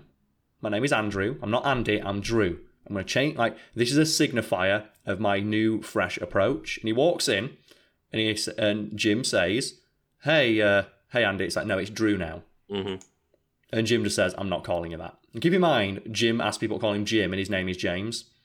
Yeah. And he's like, I'm not calling you that. Just refuses to acknowledge Andy in the way that he wants to be referred to in that moment. And then he's portrayed as being like, oh, that's classic Jim. Is that? No, he's been an arsehole. His co-worker has made a very reasonable request. Please call me by the name I'm asking you to call me. Especially after the fact that he's gone to therapy and he's like, look, I'm trying to be a different person. I'm trying to, you know, make that decision in my life to act like a different person, act like a new person. And that change in my name is a signifier of that and trying to improve myself. And Jim just laughs at him. He's like, no. Yeah. Laughs at his attempts to improve himself. And that's another one of those things that you see is like a wider trend. That's in sitcoms. That's really toxic if you think about it. It's like going to therapy is a bad thing. Because can you think of a single sitcom where someone going to therapy is not something that is immediately portrayed as bad and like you're crazy? Why would you need to go to therapy? You're not crazy. It's like, because you don't go to therapy if you're just crazy. Sometimes you just need someone to help you sort through emotions that you're unable to deal with on your own because you lack the emotional capacity to do so. I think there are shows that I've watched where it has been portrayed positively, but like they're generally, you know, shows that have been out in the last few years, and I can't put my finger on which, but generally speaking, the trope is it's really bad and really unhealthy if you've gone to therapy because you are a crazy person. And they make fun of the person for being crazy if they go into therapy, which adds to the stigma. And again, someone out there's like, well, you're reading too much into it. Well, this is the media people consume. It forms the way people think. And if every piece of media they're consuming saying like going to therapy is a stigma, people don't want to go to therapy. People who arguably should probably go to therapy or at least speak to someone who can help them verbalize issues that they're having. You know, I've been to forms of therapy in the past, and I would definitely say that like most people should go to therapy. Well, like it's portrayed as this thing that you should only be on the extreme end of the spectrum to go to therapy, but you should, whether it's speak to like a professional therapist or just speaking to people about your emotions, like being open is a strong thing to do, not a weak thing to do, and therapy helps a lot of people, and it should never be portrayed as like such a horrible thing to go through. But then, like, almost every piece of it, like, it's treated literally as a joke. Like in The Office, when Andy goes in, it's like they laugh at him for saying he tried to make progress. And as well, like, Andy doesn't even see it as a positive thing. He's like, no, I'm going to play this as a game and get out as quickly as possible. Yeah, he doesn't actually see his reaction as anything that was unacceptable. He only says what he thinks people want him to say, which is a huge character flaw. Yeah. Which never gets addressed, and in fact gets worse as seasons go on as he becomes flanderized. And it's, yeah. And is there anything like that from shows that you've noticed, like, you know, on rewatches of stuff that is portrayed as being, like, bad? Or, like, wrong, which is just not at all how it should be? I've got another example if you want time to think. Well, I was going to say the other way around of, like, it really frustrates me watching How I Met Your Mother, of, like, there's so many really horrible, awful things that all of the main characters do that are portrayed as really positive movements or really romantic, so it's fine. And it's like, you know, for example, the entire relationship of Barney and Robin is ultimately shown as not working, but they spend like a season and a half of them being together and then getting engaged and married, where it's all like ridiculous lies and pranks and just a series of ridiculous events where all of it is signs of a horrible toxic relationship, but because, oh, it was romantic, it was all great and fine. And that show is just full from, you know, moment one to the end of just things that are really creepy, toxic, and awful behaviour that are portrayed as romantic, so it's okay. Yeah, I'm not too familiar with the show, so do you have any like specific examples that stick in mind? The only one I'm aware of is something a friend of mine mentioned, which is like, is it The Naked Man? Mm-hmm. Which is like, on a date, get naked, and when the person leaves the room, and if they come back in, you have like a 50% chance of it working. Like 2 out of 3 times it works, yeah. And it's like, yeah, just commit like sexual assault or sexual harassment on this person, of like, oh, see, like, look at my penis, without them their explicit consent. Mm-hmm. And and it's portrayed as like, that's in a sitcom that aired at like what, prime time, and treated as a joke, yeah. And that's teaching people. And yeah, just, you know, just show people your penis. Well, one of the biggest plot points in the entire thing is like they spend a long time, you know, will they or won't they, with Barney and Robin, and Barney plans out a fake relationship with a colleague of Robin's who she really doesn't like and is very jealous of. He actively knows this. He pretends to be in a relationship with her. He pretends to be proposing to this colleague in the spot that Robin wants to be proposed to, so that he can like manipulate Robin into finding out all of this. And then she will get angry, go to confront him, and then he'll be in the perfect spot to randomly propose to her while they're not in a relationship. So just, I'm going to emotionally gaslight this person. Completely and utterly just manipulate them and lie to them, all the way to getting, you know, from I hate you to we're engaged in a matter of an evening. And then also later in the season, it's like one of the things he has is like, you know, the playbook with all his plays, and part of the because obviously, Lucas, we all know women can be tricked into sex. Exactly. Right? Exactly. Women aren't creatures with their own thoughts and independence. Like, they can, of course, be tricked into having sex with you easily, if you make the right play. Easily, yeah. Yes. And there's hundreds of plays that Barney has and that will all perfectly work. What an awful thing to teach people. Yeah, it's an awful thing to teach men. It's an even worse thing to teach women, because I saw something the other day that summed this up. Of like, Joe, all those posts about I'm not like other girls. Mm-hmm. And it's like, I'm not like other girls because all other girls, they want to talk about makeup and boys, and I read books. And I saw a great breakdown of that, of like, almost every woman thinks that at some point. And that's actually so depressing, because it means that media has done such a convincing job of portraying women as completely without any agency or independence, that when girls first start to realize they have a personality and interest outside of what media portrays, they think they're unique and special. Mm-hmm. And that hit me like a fucking ton of bricks, because I was Yeah. like, I never thought of it like that, and that's so fucking sad. Mm-hmm. Because you always see those, don't you? But I'm not like other girls, and it's always just like some regular interest, and it's something we make fun of. Yeah, it's seen as like a cringy thing of like, oh, well, look, this girl thinks that She's special because she reads she books. she likes books or video games or TV shows or whatever, that she's different from other women. It's like, And then go look at media that portrays women. It's like, do you ever see any woman with these interests in any popular piece of media that is enjoyed by a mass? And he's like, you don't. So or you in those do, girls' and they're seen as like the weird nerdy girl that no one wants to be friends with. Yeah. Something along those lines. And that really hit me when I saw it. Like, that's fucking on. That's to the bone, is that? Like, that is like laser guided, just precision right for the heart of that issue. And that fucking got me. But yeah, like going back to the playbook, yes. He gets rid of the playbook because he knows how much Robin hates it. I wonder why a woman would hate that. Yeah. And I'm guessing that's a plot point as well, of like, he's not sure why she hates it. No, he's very actively aware of why she would hate it. And he's like, he signifies the end of like his Playboy career, if you will, like by getting rid of the playbook. But when they are together, it turns out, oh no, he got rid of the fake version of it and he's kept it the entire time. So he lied. So not only did he lie through his teeth to get engaged, he also didn't get rid of like the one big signifier of something that she hated, and also like is basically a representation of him wanting to stay single, and is indicative of a horribly misogynistic mindset. Mm-hmm. So I wonder why his wife hates that.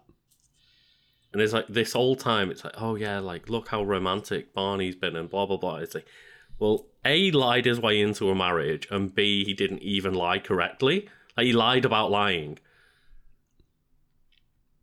And yeah, just that show is full of things that when I rewatch it, it's like, oh my god, like these are not bad things. These are awful.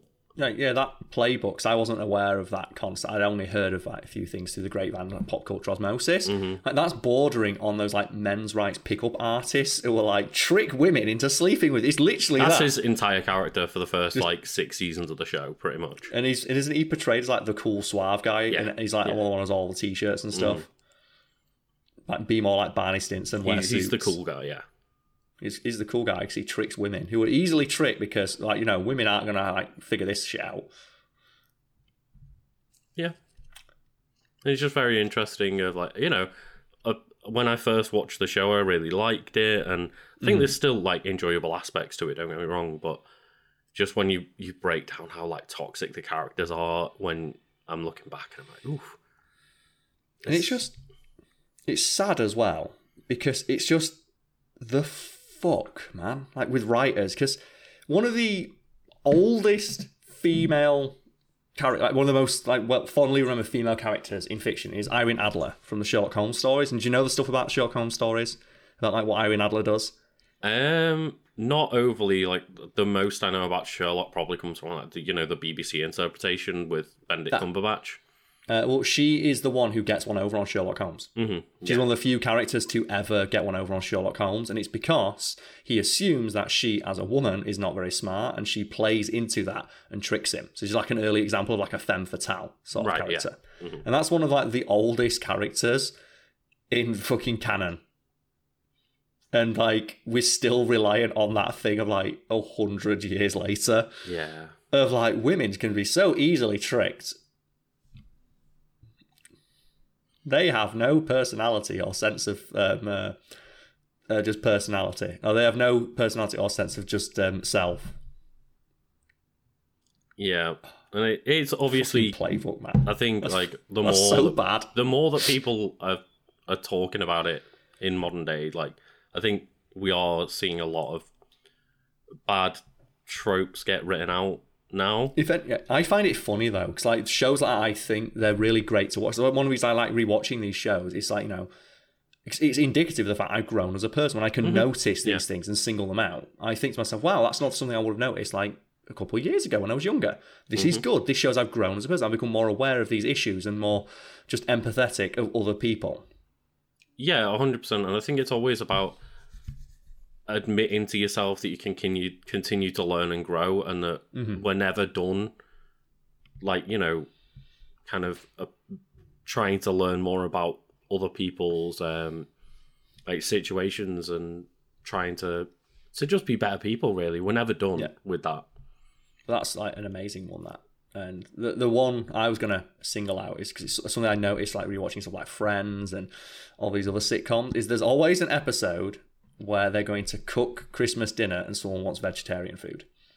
Like, this is one of those tropes I've noticed. It's such a specific trope. It's in almost every single American sitcom. It's the episode where someone tries to cook a vegetarian meal and it's shit. That's always the joke. Is always it's terrible because it's vegetarian. Or maybe in more recent ones, it's because it was vegan. It's always like, oh look, I'm cooking tofu. Ooh, tofu's awful. And like you'll see the character throw, like usually the male main character have a fucking strop, like a child, because they're not getting meat. And I will say that when people cook like slimy tofu, I am not a fan. But you can make tofu nice, like crispy. That's the thing. Almost everyone who complains about tofu not being very nice have not they've either cooked it incorrectly or not eaten it cooked correctly. Because you're supposed to, like, if anyone doesn't know, you squeeze tofu before you cook it. It's kept in water. Yeah, you know, make sure that it's not as like sweaty and like, you know, put it in like cloth or whatever.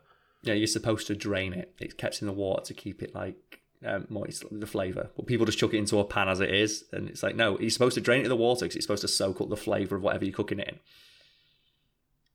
And anyway, like, you know, like meat does. That aside, it's just one of those weird things of like, oh man, I can't believe that this person would want vegetarian option. It must be horrible. It's always portrayed as a bad thing. Or the other one is people caring about the environment. This is one that I find amazing because I've been rewatching Only Fools and Horses in the background. And one of the plot points that's kind of like written out in later seasons is that one of the characters, Rodney, is young and idealistic. And one of the things that idealistic about is, like, you know, protecting the rainforest.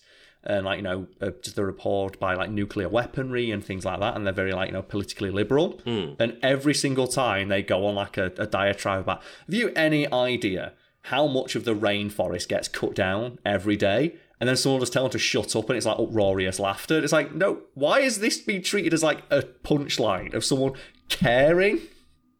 That's a weird one because I don't really watch anything as old as like Only Fools and Horses anymore. But it's a really specific thing though. It's one of those things where you'll notice it a lot in media when it's presented of like the person who cares about the environment is always like just a hippie who's wrong, or they get their comeuppance in some way, and it's like the lesson there is caring is bad.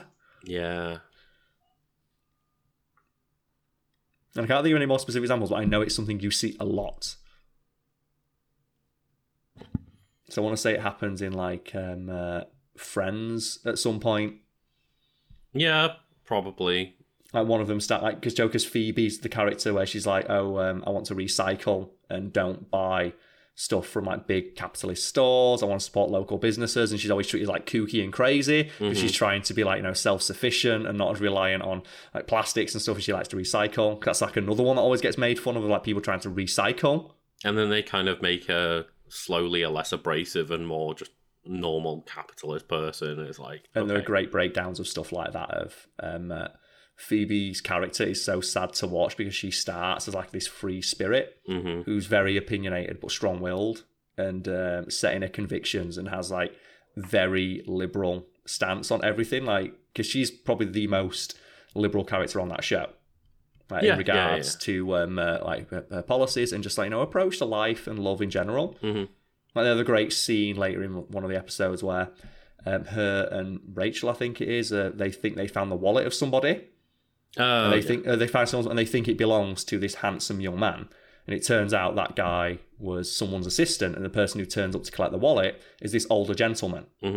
And Rachel's like, oh, I don't want to date that guy. And Phoebe, and the guy's like, so which one of you young ladies do I owe a drink to for finding this? And Phoebe's like, yeah, I'll go out with this guy. He looks really charming and nice. And just little things like that of like she's not judging someone by their appearances. She just sees a nice man. And she's like, I'll go spend some time with this nice man. He's been a gentleman. I respect that. And then, he's portrayed as like a joke that she wants to give this guy a chance because he's just a nice man who wants to say thank you for her finding his wallet.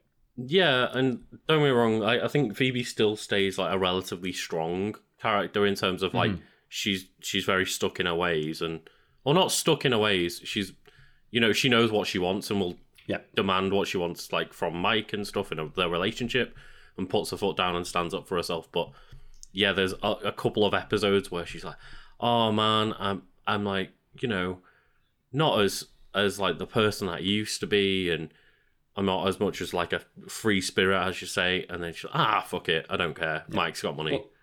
Well, they have an episode where she gets a fur coat. Like someone dies and wills her a fur coat. Oh yeah.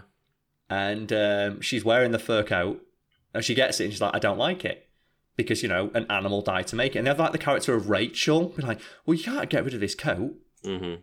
Why would you get rid of this coat? This coat's really nice. It's like the idea of like a character defending fur. Mm-hmm. But I mean, like Phoebe in that episode, fashion, so that's fine. Yeah, but she's framed as being in the wrong for it. Like everyone else in the episode, they tolerate her, but you can tell they're like, well, we don't care either way.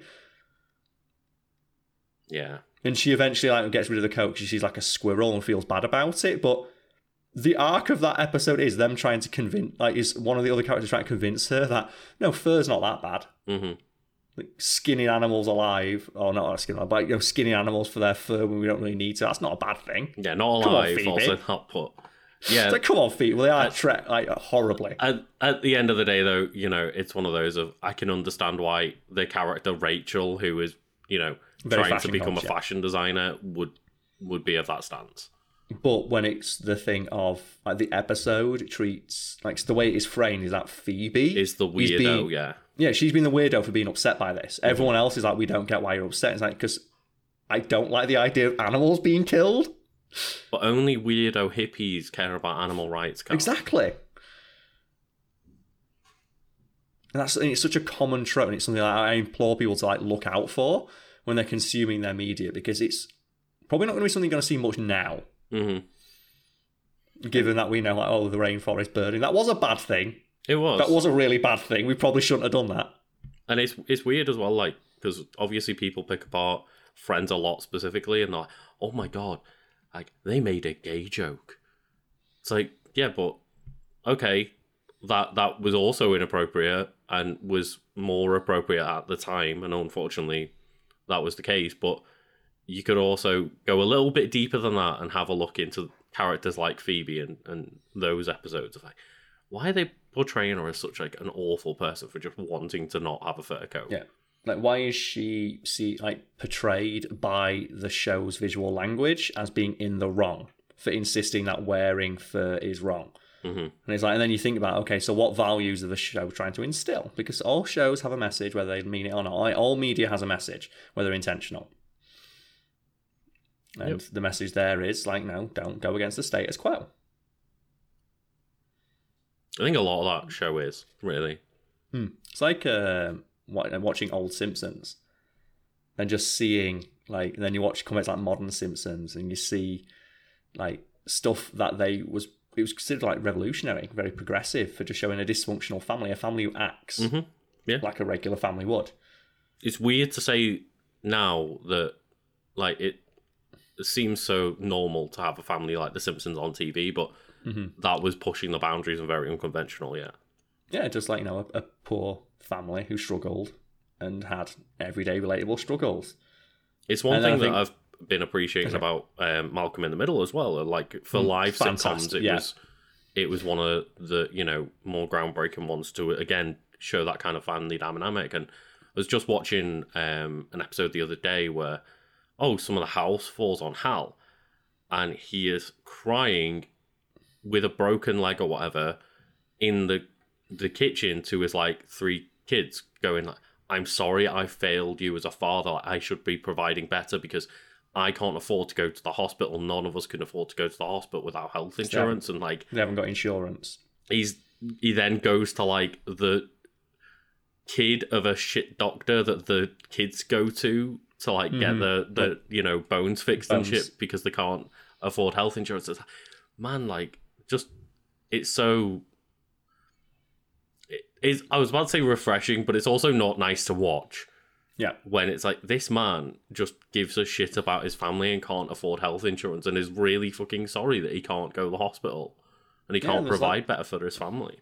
The only real thing I noticed, because I did a rewatch of All of Malcolm in the Middle when it ended on Disney Plus, that has, it's not aged poorly. I don't think it was ever a good thing when the show was airing, but it was like just not something people were aware of. It is just the insinuation that the way they punish their children is the only way they can deal with them, because they have Lois comes up with many creative punishments for her children, some of which border on actual abuse. Yeah, like when she's like making, I think one episode, like a really early episode, where they make them tar the roof without safety equipment and stuff like that. And there's one episode where Reese goes to a cooking class. Have you seen this one? Is this one of your recent rewatches? Yeah. Like we're in one of the later seasons now. So. And what happens when Reese goes to his cooking class? Well, he finds an absolute love for cooking, and it's like becomes his inspiration. Yeah, it turns out that Reese has just a innate aptitude for cooking. And by the end of the show, he's portrayed as being like basically equivalent to a world-class chef. He is like a virtuoso in the kitchen. Yeah. And the end of that episode is where Reese does something silly, and to punish him, they say, no access to the kitchen, and he gets really upset. And the conversation that happens at the end, that really, it's one of those things I never noticed as a kid, but it stuck with me as an adult on a rewatch, is where Lois and Hal say, do you know what this means? We can hurt him. Yeah.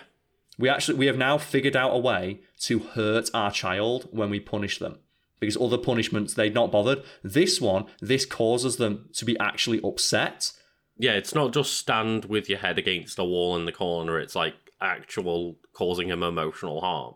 And they're really excited about the idea now that they can hurt, and hurt is the word they use, their child for doing something wrong.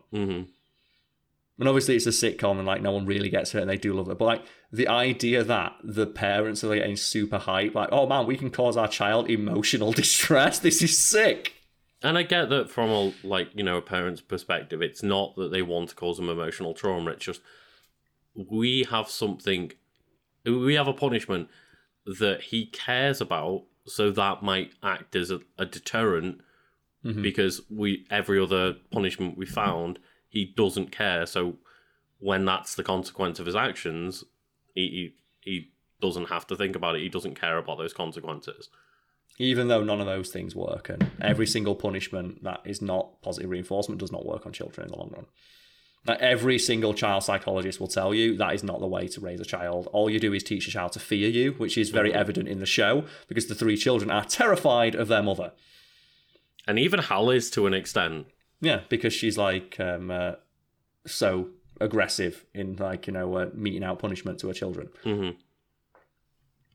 And I think obviously Hal is more scared of disappointing Lois than making her angry, which is not a great relationship to be in, where you are terrified of upsetting your spouse and you can't be honest with them, because there are many episodes where Hal does not want to tell Lois the truth because he's scared of how she'll react. And a lot of that is just, again, because the character of Hal always wants to be better than what he is and always wants to be giving him and his family more than he can. There are some great moments in that show. But again, I love the show Malcolm in the Middle, but those are little problematic elements that you notice on rewatch as an adult, and you're like, just when they're making jokes about how Lois is like, oh, I'm like, there's a couple months of punishment left. I'm gonna get real creative with you. It's like a mother should not be getting excited about the idea of how she's going to emotionally torture her children. Yeah, because there's that moment where Francis's wife Piama finally bonds with Lois, because they basically I think it's Francis' birthday and they go on a motorcycle trip, him and Hal, and they're both over the day bonding over how much they can hold it over their head and punish them for months and destroy all their gifts and shit. Like how to manipulate their husbands into doing what they want. And it's Lois is giving her a crash course in how to be this awful, horrible, manipulative wife. and like browbeat your husband into submission and make them out the way you want. And then when like Piam's like, no, Francis is a free spirit. I'd never want to crush his interest. Like, no, that's not the way you do it. Because otherwise you're going to have to deal with all this. Like, what, my husband being passionate about something? That'd be awful. And then by the end of the episode, they're sitting there having like a glass of wine or whatever together, just enjoying and relishing the idea that they're going to come home to their punishment soon. Yeah. And that's, again, not really reflective of a emotionally positive like environment. No, not particularly, no. No, and this, I love the show, but watching stuff like that, it's like, oh. And again, these are like just they're subtle things imparted in media that sink in. Yeah. Maybe like one TV show is not going to change the way someone thinks, but when you watch a dozen TV shows during your formative years, because they called you formative years for a good reason. It's like, it's where your personality is formed and who you are as a person becomes defined. When that's the only real exposure you have to family dynamics and relationships, besides the ones in your immediate vicinity, some bad stuff can, seep in. It can, yeah, for sure. And just, it's weird going back and, again, like, saying, well, as I said earlier, like, noticing that, oh yeah, Friends did have a big impact on the way that I saw what dating life was before I really had a proper idea of what it was like as an adult. I think we talked about it before, didn't we? Of a lot of shows portray their loser characters, quote unquote, as like the ones who are unlucky in love, are far more successful at relationships than virtually every normal person is. Like a character like Chandler, who's constantly bemoaning that he can't get a date and that he's unlucky in love and stuff like that over the course of the 10 years the show is set, dates like 24 women. Yeah, and that's in the first half of the show, because the second half of the show he's in a marriage with Monica. And it's like, yeah, he's almost always either, in a relationship or dating someone or looking into like a one-night stand with somebody, and he's seen as the loser that can't get any women in the group. Yeah. And you and see same that with Ross. Like Ross and Chandler are meant to be really bad at, quote unquote, getting women compared to how Joey is. And they're both constantly in relationships with very attractive people throughout the entire show. Oh, yeah. And I think Friends has its own thing in regards to that, because if anyone's wondering, or if anyone wants proof that these shows and these bits of media can have an actual tangible impact on the world, the show Friends is largely credited with coining the term the friend zone, like the most toxic term thrown around by the absolute worst examples of men. Yeah, when it comes to their approach to women. Because it's Joey tells Ross about being in the friend zone with Rachel and how bad it is. You need to strike now, essentially, while she's emotionally vulnerable. Yeah, because she's just been broken up with. Yeah, it's perfect time to go and hit on a woman. Because otherwise you'll be in the friend zone because you're friends with this woman, and there's no way you'll get in a relationship with her if you get to that point.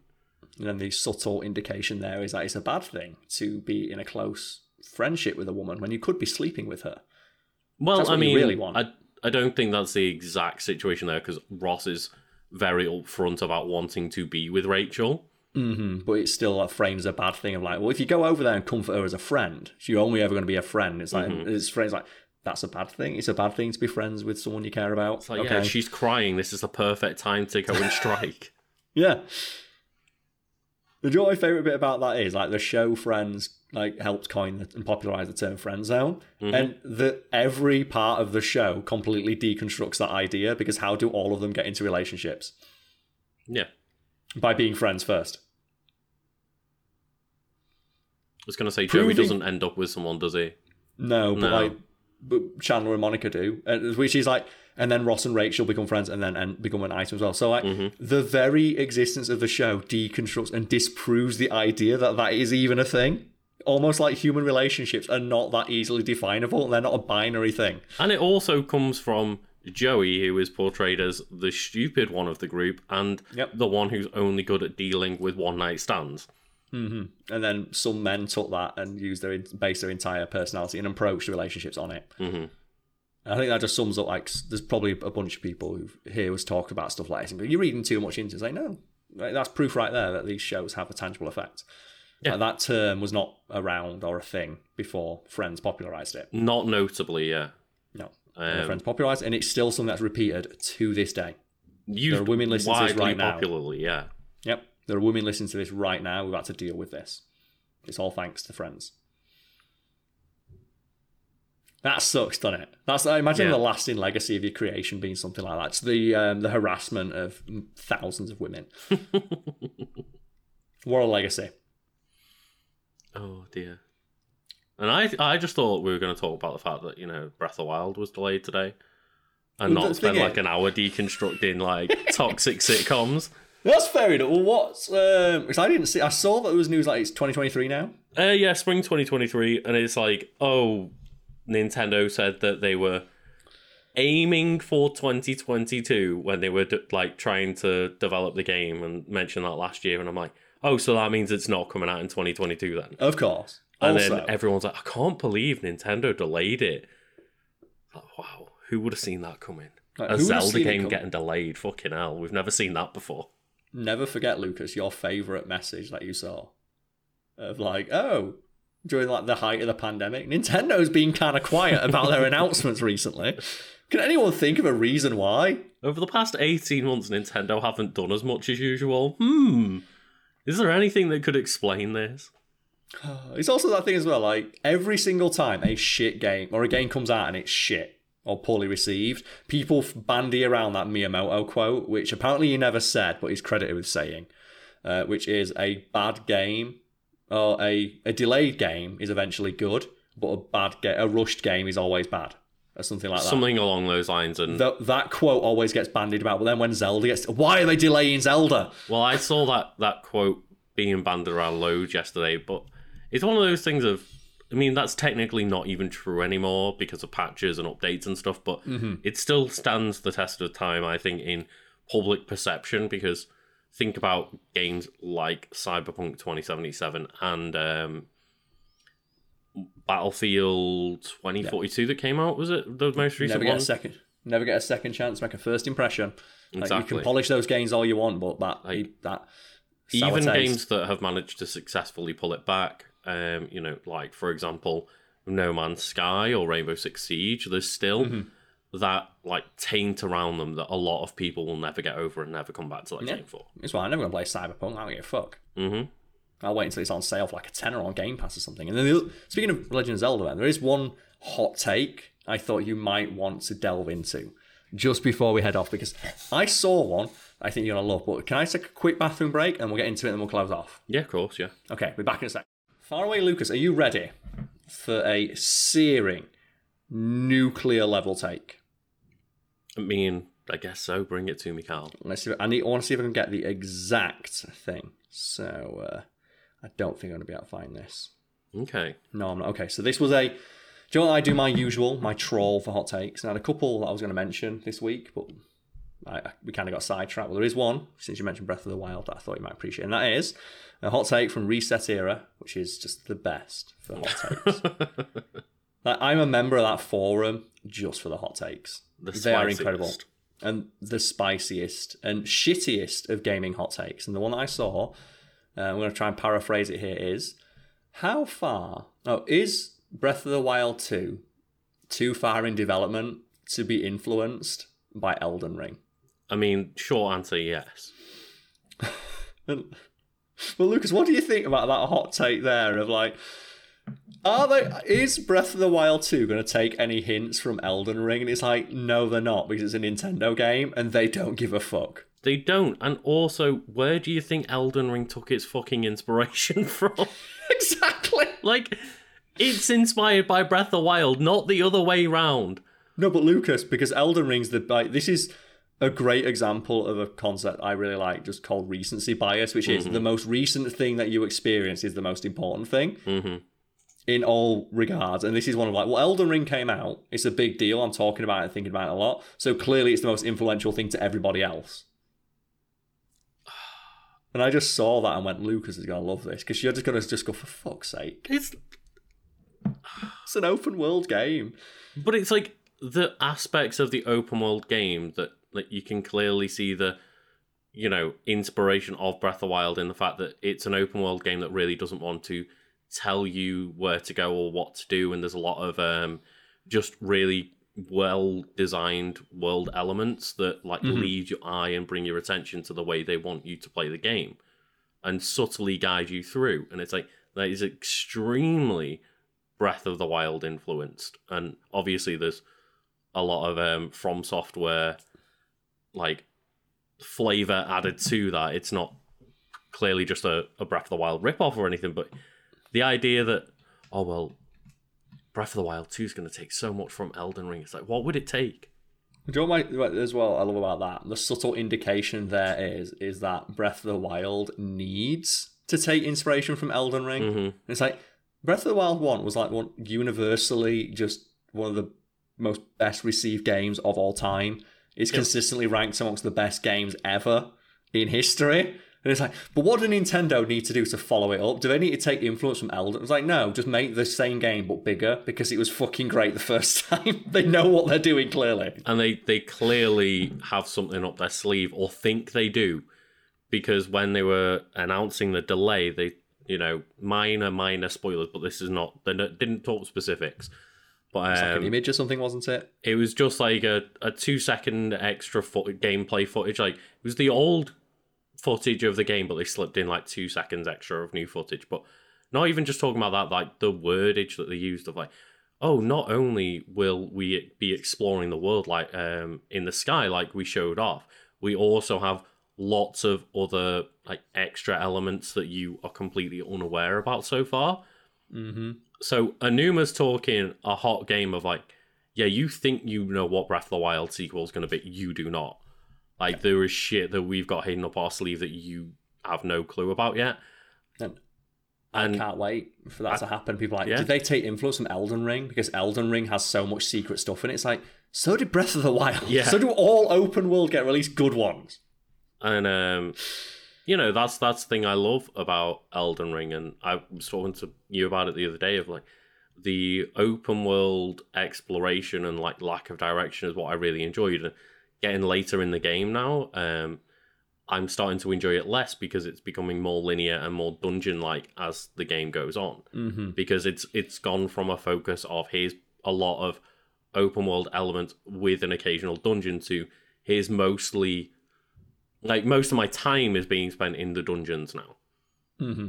And that is starting to draw me out of the game a little bit because it's becoming more and more just like a regular Dark Souls game. I was just curious how you'd respond to that searing hot take. I mean, they haven't got the time to do that.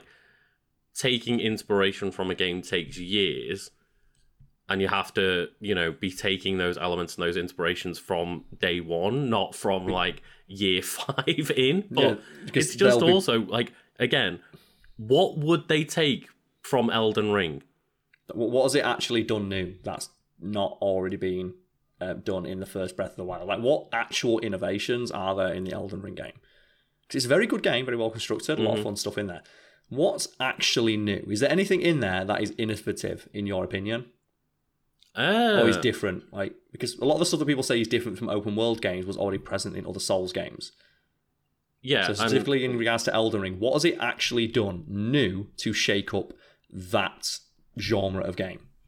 I think the thing that it did was add a good open world and add quite a, as I say, Breath of the Wild-esque world in terms of both the design and the secrets and the lack of direction involved. But that's not innovative. That's stuff that already exists. What new thing has it done? Yeah, exactly. To me, it was Elden Ring is the culmination of Dark Souls being inspired by Breath of the Wild, and I don't know what Breath of the Wild sequel would then take as inspiration from that. Yeah, there's nothing new that it's done that could be drawn influence from. Again, great game, and it's all done very well, but... Yeah, it's not us criticising it. You can criticise things that you like, remember? Mm-hmm. But there's no big new innovation in that game that I could think of that... Still they rip off or try and copy or and any Dark Souls element that you could argue of the way that the messages work to help you get through the world, or the way that the like invasions and stuff. Like that's all from previous From Software games as well. So there's no innovation in that regards. It's just, again, a lot of good elements from open world games combined with a lot of good elements from the previous From Software games. And there's nothing wrong with that. It's an amazing game. Clearly people are loving it. But yeah, I physically can't think of a new innovation that the Breath of the Wild sequel could even take inspiration from. And even if you talk about stuff that it's not innovated, but is just polished to a mirror sheen, so it's like non-verbal storytelling and just world building, Breath of the Wild already had that in spades. Yeah, exactly. There's so much like just world building and stuff like that. And it's not even something that's like, unique to Elden Ring, because there are plenty of other open world games that also have little things like that. Yeah, and like you could argue, but what if they did side quests a little bit better, like they do in Elden Ring or a Witcher or the New Horizon? The side quests in Elden Ring are done fucking terribly. There's not a single side quest I've had where I've not looked up where it is. It's like the character will say, "I'm off now," and then that's it. And it's like, well, where the fuck did they go? They'll say, "I'm heading north now." And it's like, well, how do I know how far north you're going? That's bad game design. But even if people enjoy that, it's like, having a good side quest, whether you could argue the ones in Elden Ring are good or not, but I think the NPC being on the map does help. It does, so you can at least track them down. That's a really got really update. old really fast. Yeah. But like... I'm going now. Where? Bye. You're like the person who I can buy spells off of, now I can't buy spells. The bit that really got me was when you defeat, is it like Radahn? And, spoilers, I guess, if you don't want to know what happens after that boss fight. Just give people a second. It's like, oh, cool, like you defeat Radahn, and then it's like this giant meteor crashes down to the land because his power was like stopping that from happening. Mm-hmm. And then the game is just like, I guess it went off in that direction, good luck. And you're like in the bottom right of the map, and it's like, yeah, it went somewhere up. And I'm like, okay. And that really stuff like that has been done in other open world games. So it's not even that unique, because I remember the Fallout games, they have a rare occurrence where a meteorite type thing will appear in your view, and you follow it and it leads to the UFO crash. Right, yeah. And I'd argue it's done better in that because it happens in full view while you're doing gameplay. So you can walk towards it, whereas in Elden Ring, it happens in a cutscene and you're pointed in a direction, but you have to teleport out of the area that you're in, so you don't even know the right direction to go in. Mm-hmm. Now, you get a rough idea, but you're just kind of aimlessly wandering around for a while. You know roughly what direction it's in, but you don't have any visual indication while playing, and you also have no clue like how far inland it travelled. Mm-hmm. But in Fallout, you get to just see.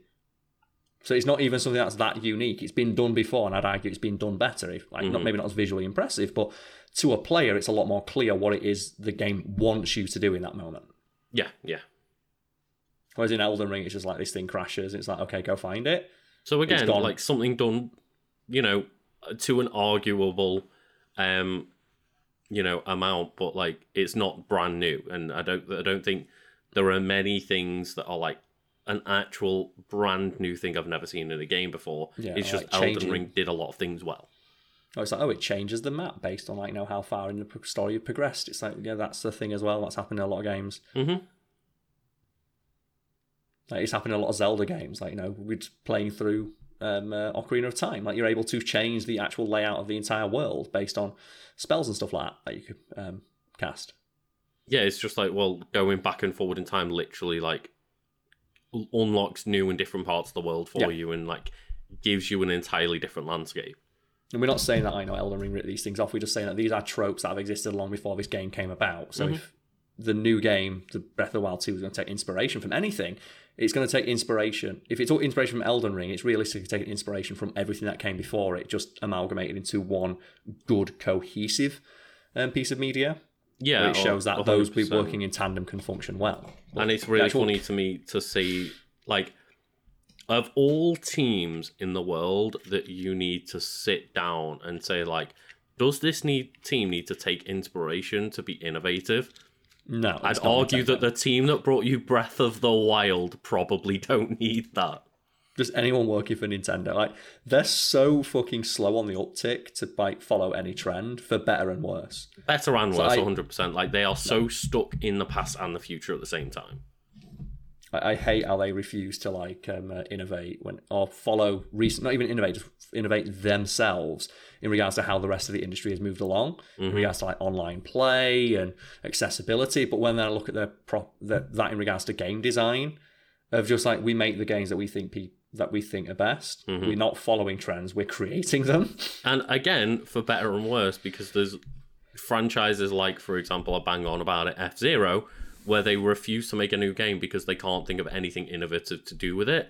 And I'm like, Which is okay, that's a great aspiration to have, but I'd also like an F-Zero game that isn't trapped on the GameCube, please. Yeah, I respect it to like in that sense of a creative person. Like, well, I can't think of a way to top what I've already done, so I don't want to. Yeah, it's like in the same way it feels like you're bitching at a musician like release new music, and they say, well, I don't feel like I can create anything to top what I've done, or that I feel comfortable doing creatively, and then to bitch them like, no, do it though.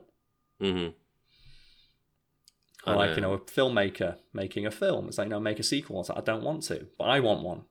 And it goes back to what we talked about at the start of like that entitlement of like, well, I want this new thing, you should make the new thing. And that's why we even, us being aware of it, still display aspects of that behaviour. It's something we want or something we're passionate about. Yeah. But yeah, bring back F-Zero, though. I don't care. Or at least, like, let me play F-Zero GX on the Switch somehow. I don't want to spend, like, £60 buying it off some, like, second-hand seller on eBay. Like, give me a way to play old games, Nintendo, please. But at the same time, don't take inspiration from Elden Ring. I mean, that's not the way they roll. To, but like, that's not really Nintendo's MO. No. Yeah. Nintendo's MO is to have shut themselves in a fucking vat, a sealed vat, that they just don't take any good or bad inspiration of anyone else. Just completely insulated from the wider gaming industry. As we say, for better and worse. And it's kind of amazing, and I respect it. And they're doing what they want to do. I respect it, but it is frustrating at times. Yeah. As it must be dealing with all things like that. But speaking of which, Luke, speaking of respecting things but being frustrated by them, would you like to talk about Twitch?